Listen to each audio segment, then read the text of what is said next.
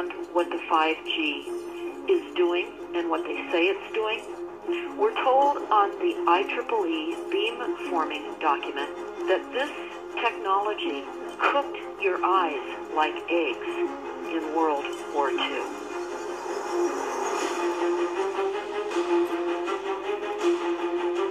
And you all need to understand, these are military weapons. These are assault frequencies. If you garner nothing more than that, that's what you need to know. It's microwave radiation warfare, is what this is.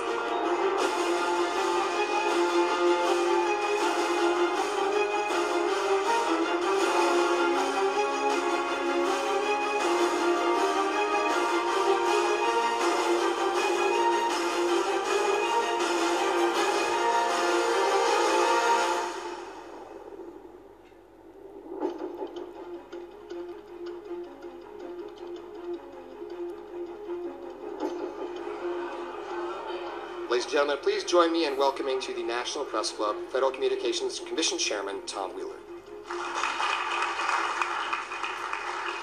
It's an honor to be here at the National Press Club. The first generation wireless 1G was voice. The second generation 2G allowed both talk and text. Third generation, 3G, the internet, in a limited way. And today's technology, 4G, completed that digital migration. But if anyone tells you that they know the details of what 5G is going to become, run the other way. Have to tell people 5G is a killer. I'm Mark Steele. Anybody who hasn't heard me. I'm a weapons systems head-up display expert, one of the leading experts in the world. I've actually brought cover in relation to this, and the reason I became an expert was because I invented them. What I'm going to say to you today, do not believe a single word I say. Not one. I want you to do your own research. You'll find it's absolutely terrifying. You got your body covered? Aye. Oh, good lad. Right, because I can talk to that. This 5G rollout is a weapon system. I've got a letter with central government because I know about weapon systems more than anything other. In Britain, in a place in the north of England called Gateshead, a scientist there called Mark Steele has been very publicly and actively warning people about the effects of LED streetlights, which he says in Gateshead are emitting now 5G. Right, what's the crack? Yeah, lads, I'm just having to work with these Gateshead council workers about replacing these transmitters on these lights that are causing harm and assaulting the community. This is an existential threat to the economy, to the environment and humanity. Well, if these transmitters are everywhere, then everyone's at risk, surely.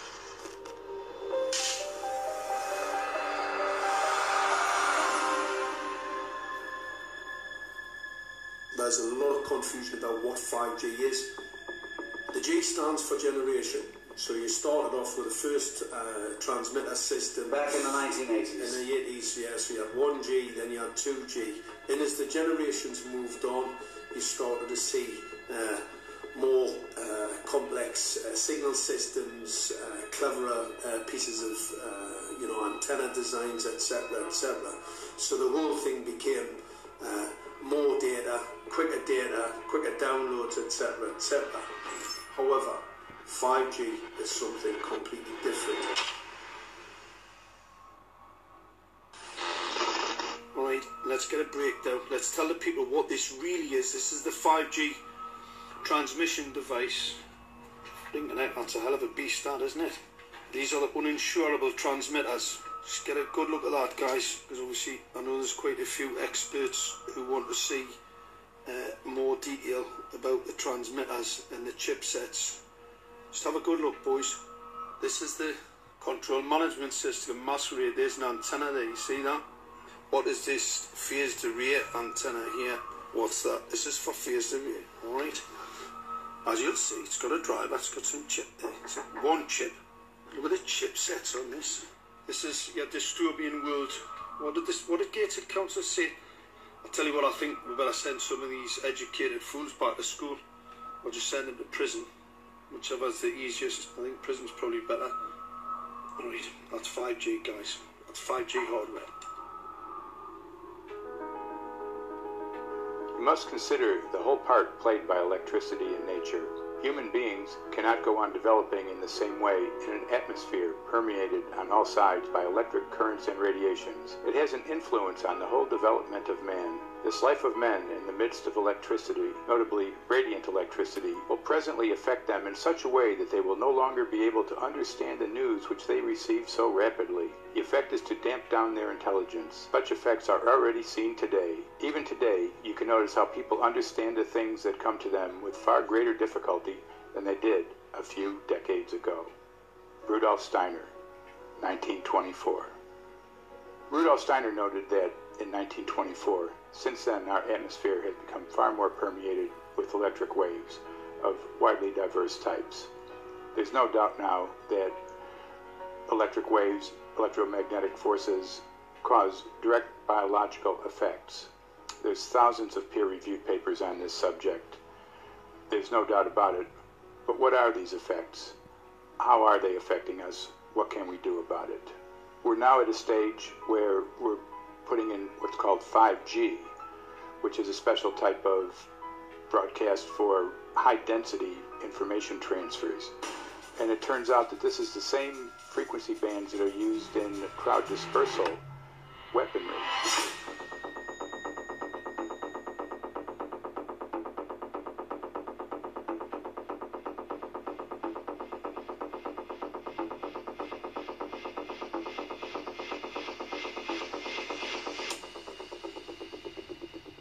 5G, first and foremost, is densification. So it's significantly more transmitters in close proximity to a human, and it is also a sophisticated, illegal, unlawful transmitter. What I mean by that is it is a high-gain dielectric lens antenna, and what that allows 5G transmitters to do is to 3D map its environment in your home. The 868 megahertz frequency is specific for battlefield interrogation systems, so sub-gigahertz. It allows the signal to travel through concrete brickwork with ease, and it can actually data gather. It is a target acquiring system. Phased array is basically radar off the battlefield. It is extremely good at identifying targets and being able to lock onto targets. And not only that, it can specifically target you as an individual. So any judge sitting on an interesting case, let's say, any lawyer, any barrister, anybody doing any work that is potentially controversial, your life could be at threat. So the antenna design that you currently have on top of these LED streetlights, masquerading as a control management system, is basically battlefield interrogation equipment. The first phased array unit was actually called Mammoth, used by the Germans during the Second World War to identify Allied aircraft. Obviously things have moved on significantly since then.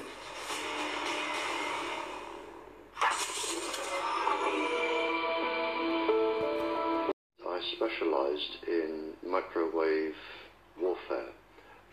Radar, obviously, which uses microwave, but they don't just teach you radar, they teach you all about microwaves and other uses. So I understood about microwave warfare and how it can damage people, how it can harm people. Microwaves then were used as weapons, as they are today. It is a perfect stealth weapon, and when governments don't like a group of people, for instance, the ladies who protest at Greenham Common in England about the American missile base they camped, they were microwaved. We microwaved Catholics in Northern Ireland to make them sick. It goes on all over the world. And it's a weapon that you don't know you're being targeted, because the dose is very, very low, which is actually more dangerous than a high dose.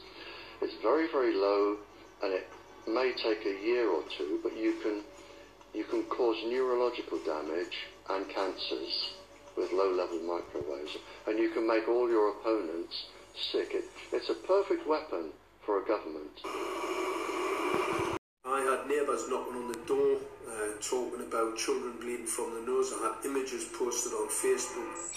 And one neighbour in particular came to my door and mentioned the fact that since the LED street lighting had been installed, she was bleeding from the nose every single night. I thought it was unbelievable. However, I spoke to another neighbour who lived not far from the first lady who mentioned this, and she also confirmed that since the LED street lighting had been installed, she also had started to develop nosebleeds and had never had nosebleeds before in her life. That then put me on a journey to investigate. I measured microwave radiation levels from the transmitters on top of the LED streetlights. The basic 868 megahertz, it was significantly higher than the current Council of Europe 1815 resolution, which is a maximum of 600 millivolts. I've measured up to over 3,000 millivolts. 5 to 6 times higher than the guidelines. Significantly higher than the current Council of Europe 1815 resolution, which states that 200 millivolts should be the maximum. The Bioinitiative report states that it should be significantly less than that. So we've got the Council of Europe, that's, you know, the international criminal courts are stating that, you know, the learned judges have said that 200 millivolts, and I'm measuring in bedrooms in Gateshead, minimum 600 and up to 4,000. Does this mean that in 2020, 2021, when 5G is destined to roll out globally, that you're going to get those kind of readings everywhere all the time? Everywhere all the time. Worse than that? Worse than that. Yes, 5G will connect the Internet of everything. If something can be connected, it will be connected in the 5G world. Hundreds of billions of microchips connected in products from pill bottles to plant waterers, requiring massive deployment of small cells. We won't wait for the standards. Now, to make this work, the 5G build-out is going to be very infrastructure intensive.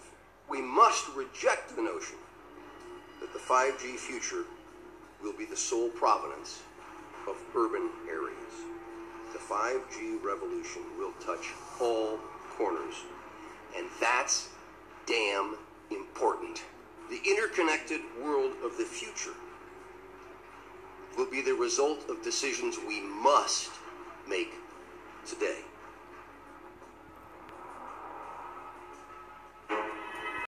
I'm an internal medicine physician. I've practiced medicine for 21 years, and my background is mostly academic, internal medicine, hospital-based, clinical research, and medical education. I'm a certified Microsoft small business specialist. I've worked on space station designing the cabling system for the airlock module, where I was responsible for EMI/EMC analysis, which is electromagnetic interference, electromagnetic compatibility. I am a professor in the Department of Epidemiology, Biostatistics, and Occupational Health, and I teach there both toxicology and health effects of electromagnetic radiation. My name is Daphne Tachover, and I'm the founder of an organization called We Are the Evidence. We are an organization that represents the many adults and unfortunately many children who have become very sick from wireless technology radiation. There seems to be a couple false Easter eggs being put out there right now. I want to make sure we dispel that right off the gate. The effects of wireless on health scientifically are very, very clear. So it's always pushed back to the definition of an acceptable level of radiation. And that's what this is, by the way. This is about radiation. Wireless radiation has biological effects, period. My name is Dr. Angie Kolbeck. I've been reviewing the studies showing the impacts of wireless radiation on our health, and there are now thousands of studies showing the following adverse health impacts to wireless radiation: cancer, oxidative damage, DNA failure. Things like memory, dizziness, anxiety, brain fog. Headaches, nosebleeds, cognitive problem, exhaustion. We have evidence of DNA damage, cardiomyopathy, which is the precursor of congestive heart failure. Short and long-term memory loss, decreased attention spans, lower reaction times, even involuntary contractions of muscles causing misalignments of spines and jaws. Breast cancer. We suddenly have breast cancer in women who have no DNA predisposition. Disrupted immune function and change in stress proteins. Reproductive and fertility effects. There are dozens and dozens of studies that show beyond any doubt what this radiation is doing to our sperm. Now, if you take the cell phone out of your pocket, the sperm will recuperate within 3 to 4 months. What would not recuperate would be the damage to the DNA of the sperm. That is irreparable. The wife of the ex-governor of Indiana was diagnosed with glioblastoma. Same brain tumor Ted Kennedy had and John McCain had. Did you look at John McCain's scar? This is a cell phone brain tumor. LeBron James, one of our sports people, had a salivary gland tumor. That is another cell phone tumor. You didn't hear about it because immediately after that was discovered, he was paid by Samsung to become their spokesperson. We are seeing increases in brain tumors. We're seeing increases in Alzheimer's. We're seeing increases in all of the neurotransmitter diseases, ALS, Lou Gehrig's disease, Parkinson's. These are all disease systems that are known to be associated with low-level energy exposures. We talk about 24/7, around-the-clock exposure, wherever you are and your whole body. You never get away from it. And it seems from our studies that maybe your immune system can cope with for a time, but it will deteriorate. Then the irradiation will definitely damage cells at a deeper level, and the question is what will then happen? These are out of peer-reviewed papers, so these are not just hypochondriacs thinking that they're doing it. We're having real problems with this. This is no longer a subject for debate when you look at PubMed and the peer-reviewed literature. These effects are seen in all life forms: plants, animals, insects, microbes. So 5G is not a conversation about whether or not these biological effects exist. They clearly do. There is scientifically evidence that is so strong that you can be certain that the standards used by the FCC to manage health effects are wrong. We need to start measuring how much radiation are people being exposed to before we roll out 5G. There are 4 kinds of electromagnetic fields that we know are harmful to human health. So radio frequency radiation, magnetic fields, dirty electricity, and electric fields. Okay? Our exposure, any given person, and all humans are affected by EMFs. What is our exposure in a day? It's not one cell phone. It's cell phones, it's multiple wireless networks, it's smart meters, it's cell towers. It's this sandwich, and it all adds up. The data we're going to look at are all published science, testing results, or public standards. At the bottom end of the radiation scale of what's called power density, or signal strength, is the minimum level at which cell phones will work, which was found to be 0.2 billionths of a microwatt per centimeter squared. Pine needles were found to age prematurely at 0.000027. At short-term exposures of 0.05, children aged 8 to 17 experienced headache, irritation, concentration difficulties, and behavioral problems. 0.1 is the Biobiology or Building Biology Guideline for extreme concern.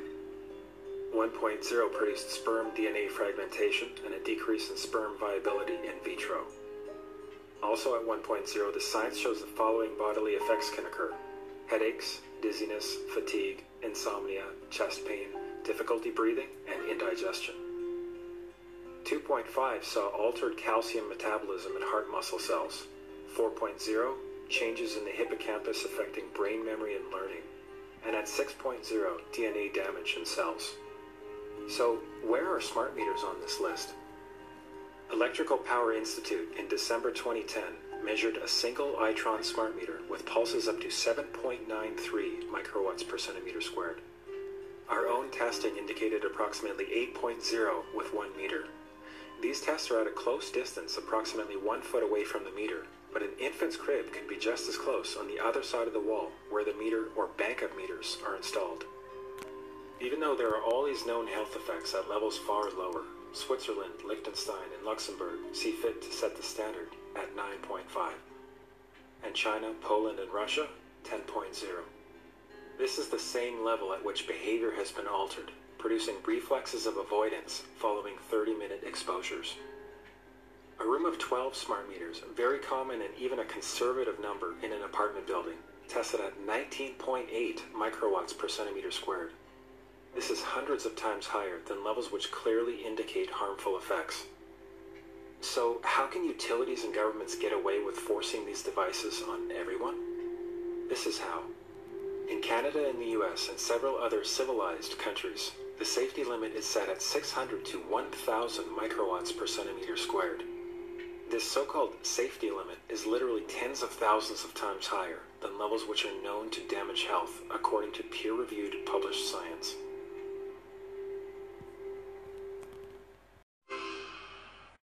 Faster, better, more reliable internet. That's the promise of 5G technology, but there is also the peril.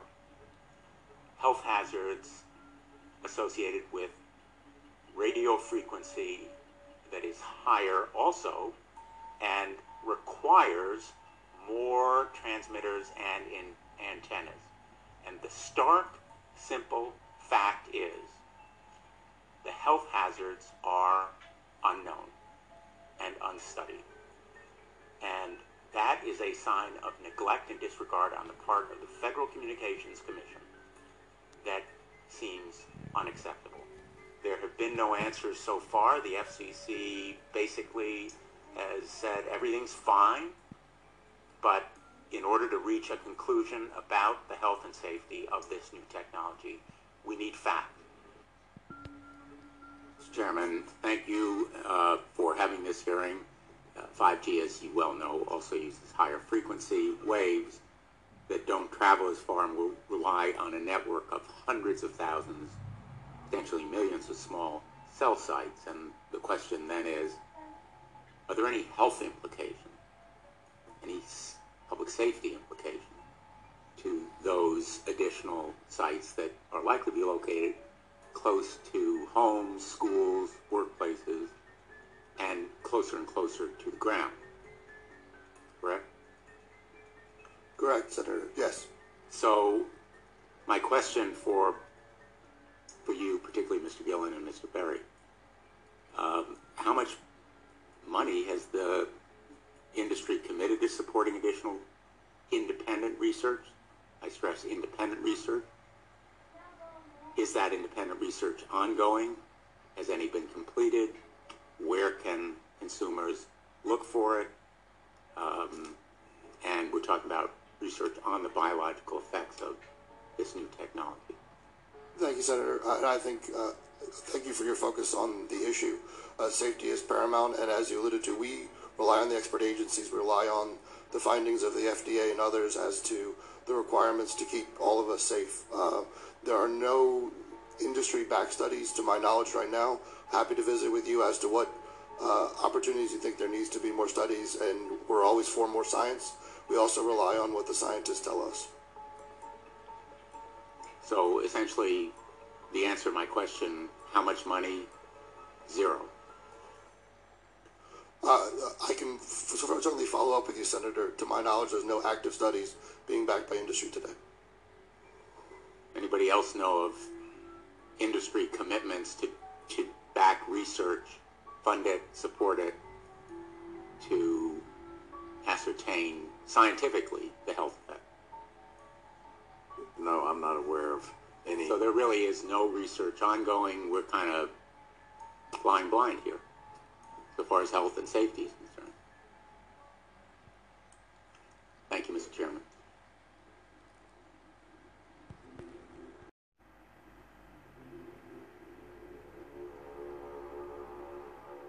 You're a trained medical professional. Yes. We don't have one on the panel. What are we to make with of the American Cancer Society, for example, telling us there's no evidence of harmful product many of these organizations have conflicts of interest.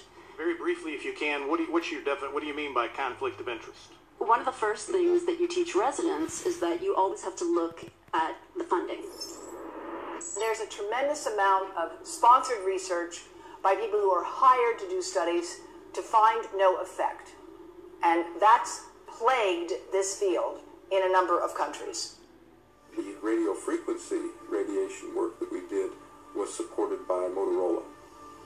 The relationship was really very cordial and very stress-free, but only up until we started generating data. These folks were very, very upset and began to talk about how are they going to handle this, what sort of spin can we put on this, what could we expect from this, and from that point on the relationship changed. What we saw was that Motorola began to exert more and more control over the work, telling us what to do, telling us how to write abstracts, what to say in the abstracts, what to say in the papers, how to do the work. No, don't do this. Yes, do it this way. This was unacceptable. I had completed our study of DNA damage, and I submitted the final report to Motorola. They simply weren't willing to accept my interpretation of my study, my evaluation of my study, my knowledge of science at that point, and tried to urge me not to publish the study. Did you hear about people coming to you as far as health complaints following installation of smart meters, and we wanted to verify this using our field work. So I measured the field of about 30 different people while they stood 1 foot in front of the smart meter, and in every single case the human energy field was obliterated as they stood in front of the smart meter. So in our first slides, what we see is normal cells, and the structure of the cells is intact and sound. This is what we would expect from a normal sample. So after 2 minutes of exposure in front of the smart meter at about 1 foot away, we see a totally different story. Sample 1, you can see a lot of degradation in the cells. The cell walls have been broken, and you see changes in the cells which are called mycoplasma. It shows a mutation to the cell. In the second sample, we see a different type of degradation to the cell membranes. You can see a corrugation here. This is called bottle cap formation, and it's known that this occurs due to oxidation or exposure to free radicals. So this third subject, when we did her sample, she had to be pulled away from the meter after 45 seconds because she complained about an increasingly severe headache. And here you see a phenomenon called rouleau, where the red blood cells are stacking up, which makes it very difficult for the blood to deliver oxygen to the tissues as they would be their normal function. Every single one of these is a degradation. Every single one of these shows a trauma to the blood cells. And that came from something, and the only variable was the smart meter. The good news in all this is the patient and the blood can return to normal once they have been removed from the influences of these stressors. Now when we look at 5G, 60 gigahertz, this is what they call active dispersal sort of weaponry, just keep people back. It burns the skin. It doesn't penetrate, but 60 gigahertz is the frequency of oxygen molecule absorption. Since they have electrons that they share with each other, what we breathe is actually O2, pair of oxygen. So being bombarded with 60 gigahertz could very well impair our oxygen absorption rate in our body, and thereby the whole basis of our living system. Martin? With the 5th generation, it's actually a whole new ballgame. It's not using the same technology.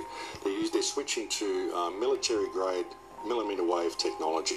And when you look at this technology, I mean, if you go and look at DARPA reports, come and look at some of the patents that the United States military has put out on what they can do with psychological weapons, all sorts of things, crowd control, active denial, anything you can think of.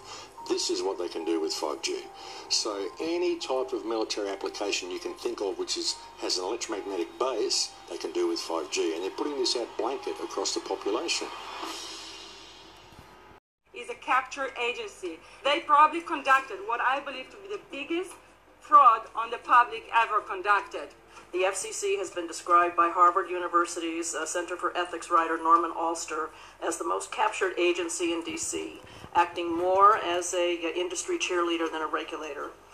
This is especially true today with 5G, where there are serious safety concerns and potentially misleading information coming from the FCC. For example, the previous chairman of the FCC is Tom Wheeler. He was the head of the Wireless Lobby Association for 14 years. Now remember, Obama told us there would be no lobbies in his administration, so he took the biggest lobby and put him as a head of the FCC. And that's damn important.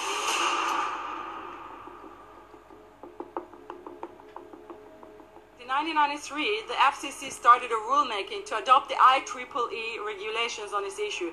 IEEE is an engineer association. Why is it that we adopt regulation of engineers who maybe know how to measure this radiation when it's passing a wall, but not when it's passing a body? All our health agencies objected it, saying that it makes no sense to adopt engineer association, that they had not even one biomedical person on their team. They're effectively indemnified against adverse health impact lawsuits when the acceptable limits are higher than the limits actually shown to show harmful health effects. The FCC guidelines were developed for short-term exposures, 6 minutes, 30 minutes, depending on it's a phone or an outdoor exposure. And they have absolutely no connection to the biological effects that have been very clearly summarized in the Bio Initiative. So as you can see, there's a number of individuals in this room today that have serious concerns about this as regards to their health. If one of your companies decides to put one of these small cells up at a pole that's within, say, 50 feet of one of their houses, what recourse do they have to say, is there a way to move it somewhere else? There's language in the bill so that the authority can require the applicant to come forth with certification of compliance with the FCC's rules related to radio frequency emission. Remember that denial of request or denial permit request that you can put in? It's going to point back to the acceptable levels as determined by the FCC. Not the EPA, or not the CDC, the ones who usually take care of health concerns, but by the FCC, which is staffed by former members of the telecommunication industry. That's the fox guarding the hen house. It's a fact that most insurance companies will not indemnify against EMF effects. Telecom companies around the world are warning their investors of potential major costs due to real or alleged risks of EMF pollution from their products. Interestingly enough, they're warning their investors, but they're not telling their customers. They're basically keeping it quiet because that's where the money comes from. So we're using technology that could be very potentially harmful to us, and the investors know it. But their only worry is that they might lose money, not that our health might be affected. First of all, I think what you should really think about is why is it that they're not insured? It's not that they chose to be self-insured. They actually rejected by the insurance company from being insured because they understand the risk. And So the insurance companies, the big insurance companies, will not insure the telecommunications. So there's insurance companies, and then there's what's called secondary insurance companies. Secondary insurance companies are the insurance companies that insure the insurance companies. So in an event, an insurance company, let's say I insure Verizon, and it may not be able to meet the claims, then the secondary insurance company is kicking in. Like Lloyd's of London. Sorry? Like Yes, Lloyd's of London. exactly. So two leading one would be Lloyd's of London and Swiss Re. Both told the insurance company not to insure the wireless industry, and this is why they're not insured. And that should give you a hint. Now, this is exactly why they have to prevent health lawsuit. And how did they prevent lawsuit? That goes back to Section 704. Section 704 was passed in 1996. This is how our rights in regards to health were taken away by the wireless industry. What this legislation did, it gave the power to regulate the health effects of wireless technology to the FCC. FCC is a spectrum auctioning agency. It's not a health agency. They don't even have one biomedical person on their team. And then the other thing that Section 704 did, It actually took the power from the states to regulate location of cell towers based on health. And what does it mean? It means that if they want to put a cell tower in front of your home, you cannot go to your city council and say, hey, stop, I don't want it. I just heard in a lecture that there are 10,000 studies proving that it's harmful. I don't want it. My child is sick. They will tell us, stop. You're not allowed to mention this in the city council. Because Section 704 says that if you will, and if the application will be rejected, the city will be sued, can be sued by the wireless industry.